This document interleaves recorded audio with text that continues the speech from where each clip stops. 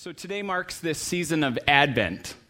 Advent means waiting, and Advent means arrival. And it's this waiting for the arrival of Christmas, Christ with us.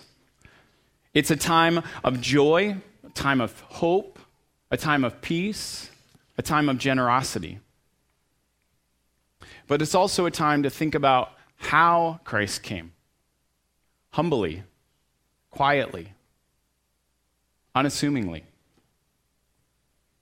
And for me, it's a season that I have to reestablish my belief that God is present and God is with us and that He cares about us, that He came to heal our brokenness, our sin, and our selfishness. Because when I look around the world and when I look in my own heart, I see brokenness and sin and selfishness. One only has to think about the terror attacks that have happened in the last few years, or the refugee crisis that literally we just talked about, or the post-election debacles that, we seem to encounter wherever we go. And you'll see that our world and our country and our cities and our neighborhoods and our homes and even our own hearts are completely divided. We need help. And I take comfort that we find it in the Scriptures. We find it in God's story. And today we find it in these two gifts that I think God gives in this little section of Romans 15. So if you have a Bible or a Bible app, you'll want to turn to Romans 15. Romans 15 is towards the right side of your Bible, right after Acts, right after Matthew, Mark, Luke, and John. So hopefully that gives you a reference point, or if you got a device, I think you can just point to it and click to it. So in Romans 15, there's some important background that's happening because the people that first believe and follow Jesus in Rome probably were at Pentecost, this Jewish celebration in Jerusalem, in the months after Jesus was crucified and rose.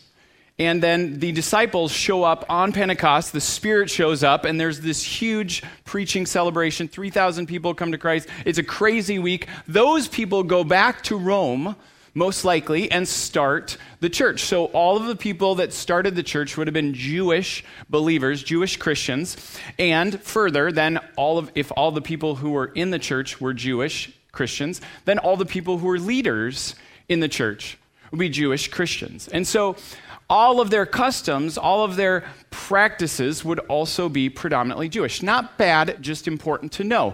Then there comes an emperor in Rome who decides we're going to kick all of the Jews out of Rome. So by this time now, there are many people that are a different race and a different religion that have come into the Christian church that happen to be filled with Jewish people. Different races, different religions, and they are now part of it. Some of them might be serving, some of them might be leading, but when the Jews get kicked out, now all of those people that aren't Jewish are leading. And it's about 8 to 10 years with the Jewish Christians leading, and then it's about 10 to 14 years where the Jews are kicked out, and when that emperor dies, his edict immediately gets repealed, so all of the Jews come back. Imagine their shock when they come back to the church and there's a fellowship potluck happening after, and there is some baby back ribs that are slathered in Famous Dave's rich and sassy barbecue sauce, and then there's some bacon wrapped pork tenderloin, and there is some puffy, gooey cornbread that has all kinds of yeast in it, all things that Jews would find detestable, that they cannot eat. They're kosher, this is completely wrong. And they're like, who stole my church? And so in the next 1 to 3 years, we hear about all these racial tensions and these cross-cultural insensitivities that are happening in the Roman church and that's spreading across the Roman empire. And Paul, who's been a missionary, who's gone on several trips, he is in the provinces of Rome, in what would now be modern-day Greece, and he hears about this, and he writes to them. He writes to the people who love Jesus, who are of different races, who came from different religions. I don't think it's too much of a stretch to say that they needed some racial reconciliation, that they needed some cross-cultural sensitivity. And I don't think it's too much of a stretch to say we do too. So let's go. Romans 15, verse 1. It says, we, Paul's including himself, we who are strong in the faith, we who are strong ought to bear the failings of the weak and not please ourselves. Each of us should please our neighbors for their good, to build them up. So according to these verses, who would you say the strong are? You can shout it out if you want. Who are the strong? Them that, do they do anything? How would you describe them? How does it describe them? How does it describe the strong? Why are they strong? Okay, so what are the spiritually mature people doing according to these verses?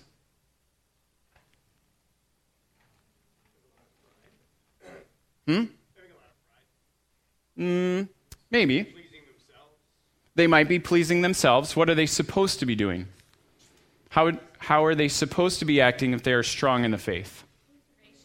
According to these verses?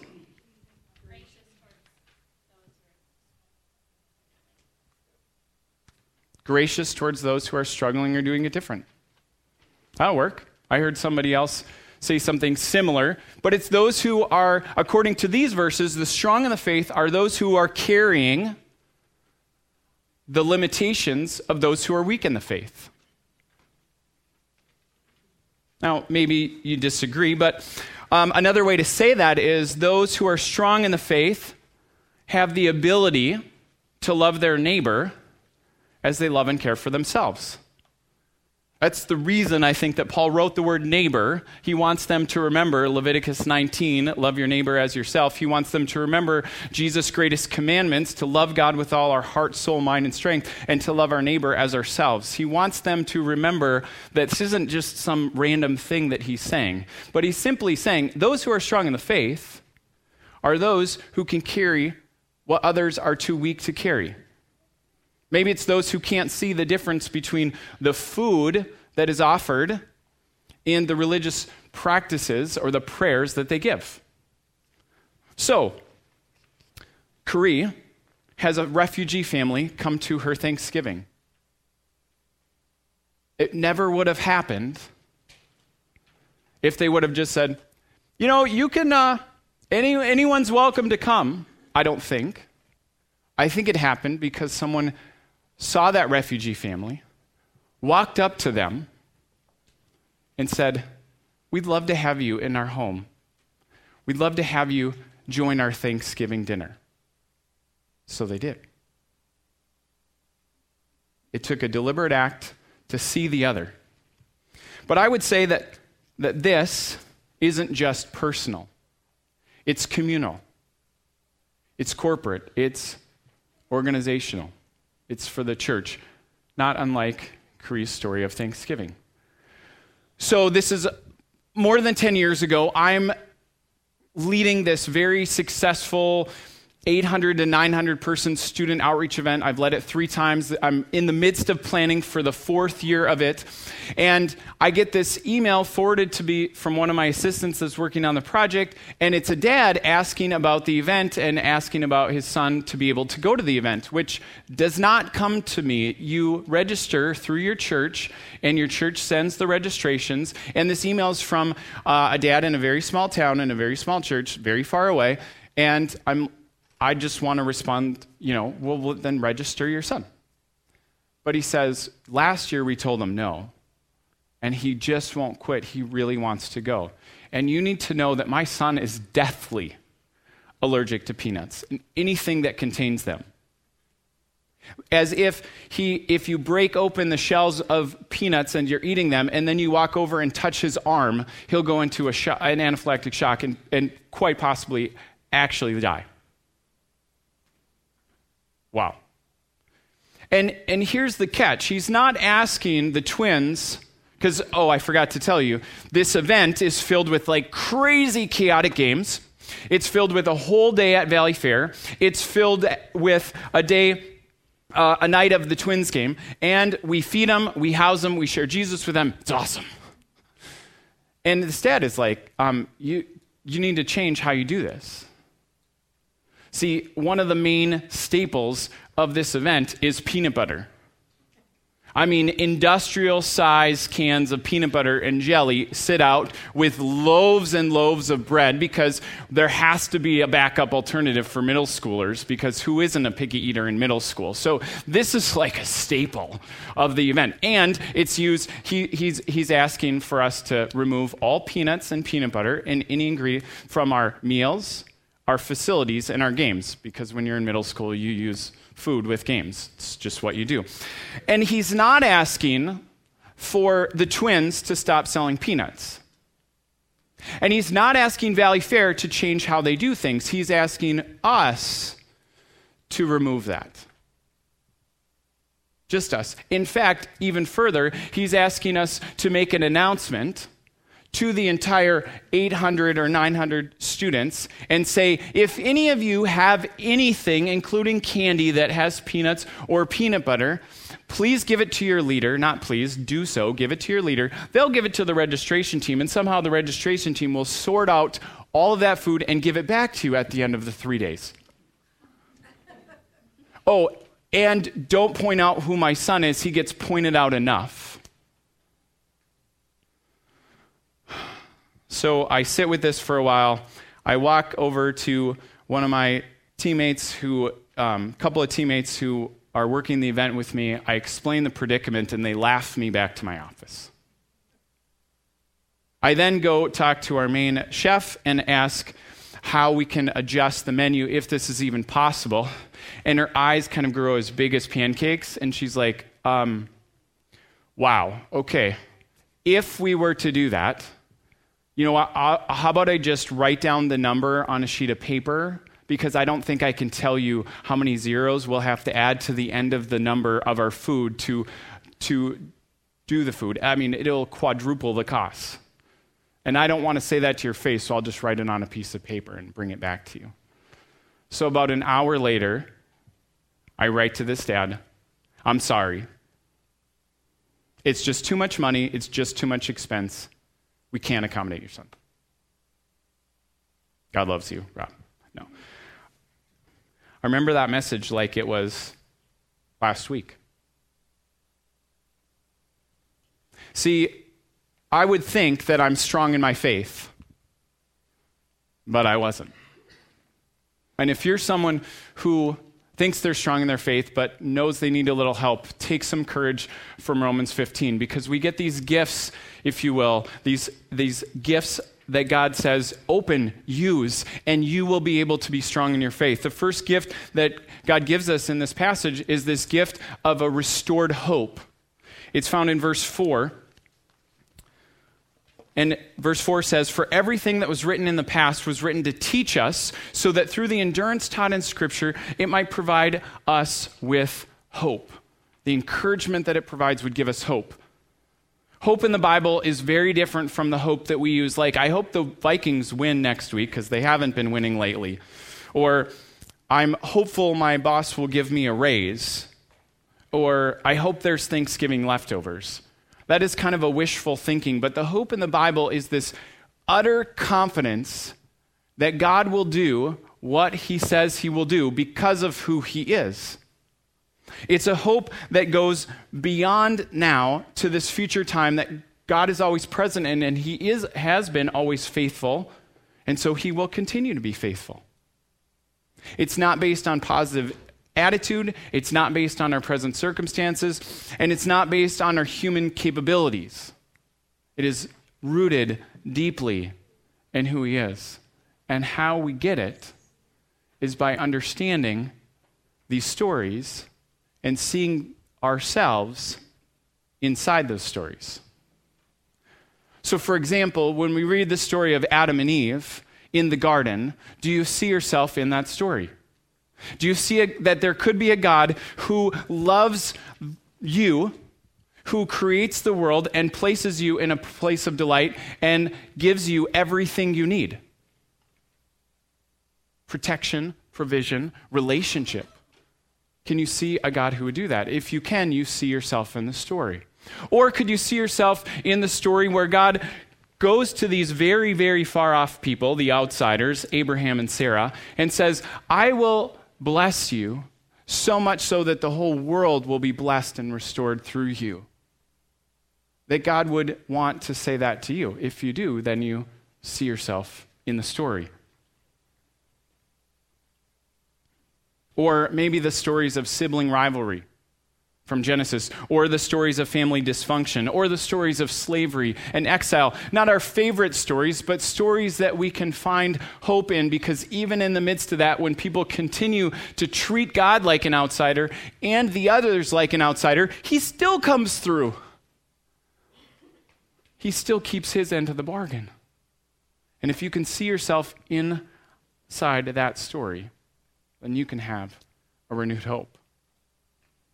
And the reality is, some of us can, and some of us can't. But those who can should help those who can't, just to see themselves in the story. They can have that restored hope too. The second gift we see in the next few verses of Romans 15, it's this gift of renewed mind. Romans 15 says, may the God of endurance and encouragement give you the same attitudes towards each other that Jesus Christ had, so that with one mind and voice you may glorify God, the God and Father of our Lord Jesus Christ. Accept one another then, just as Christ accepted you. This will bring praise to God. See, God accepts you because Christ accepts you. The verses say, just as Christ accepted you, accept one another. To accept in this passage means not only to welcome someone into your home, but to welcome someone into your heart. Now, if you're a guy or you think like not with your feelings, then this might sound a little too sensitive to welcome someone to your home and your heart. What does that really mean? It just sounds emotional. It means that you don't put up barriers to keep people, at an arm's length from knowing the real you. Because Christ didn't do that. And if we can do that, if we can change the way that we see God, that we see each other, and we see the world, that's a renewed mind. We do that by seeing just how much Christ loved us. That though he was God, he did not consider himself equal with God, but he actually gave up his standing with God. He created no dividing lines. He created no VIP lists. He created no backstage passes. He just let everyone come to him. Anyone that was far off could come. He took on the insults, it says, of those who insulted God, so that we might be healed. So that not just Jesus was the Savior or the Messiah for the Jews, but for the world. And then Paul does this crazy thing where he lists verses and examples from every part of the Old Testament, from the law, at the beginning, from the writings, and from the Psalms or the prophets. And he gives all of these places in the scriptures where the Gentiles, the people that were not Jews, the outsiders, got to be in the story. Even people that never saw themselves as part of God's story were to be welcomed in this story. Deuteronomy, 1st, 2nd Samuel, the Psalms, it's all there. It's like Paul, this writer, wants to let us know in every significant episode of God's story, his plan was always to take those who thought themselves too far away and to bring them in. When you can renew your mind and you can restore your hope, you will see that there is no outsider and insider. There's just people that are all separated from God, and their race and their religion will not save them, but Christ will save them. As we come to communion today, hear that Jesus really does say there's a place for you at this table.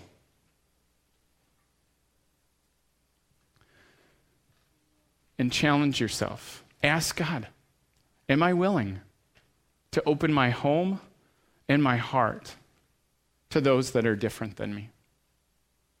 I'm so thankful that Jesus did that for me, and I want to do it for others.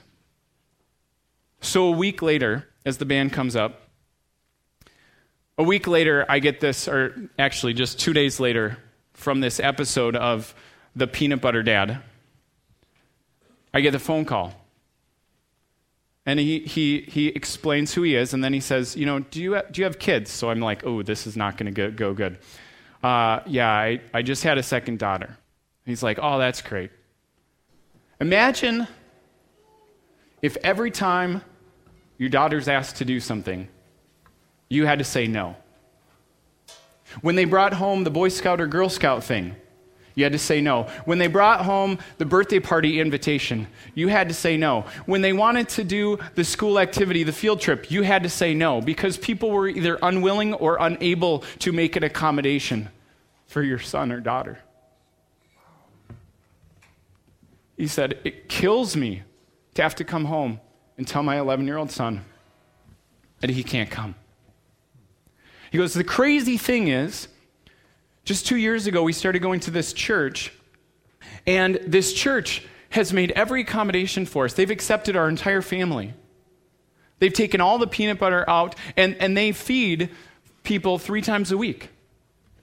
And so they have to bring it back in. And we feel so welcome in this place and so accepted.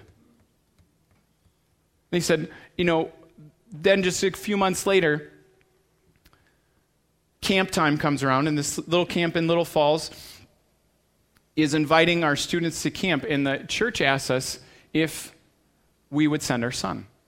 And we immediately told them all the reasons we couldn't and tried to shoot him down. And they said, oh, we've already called the camp. And even though they use peanut butter every other week of the year, they are going to completely scrub down the kitchen. They are going to sterilize the place. They are going to make sure that no one brings it. No one brings anything like that to camp so that your son can come to camp. He said, sorry, I got a little emotional about it, but he said, I hope you can see why I thought that this event, which was designed for 150 churches to attend, would be willing to make a change so that my son could come as well.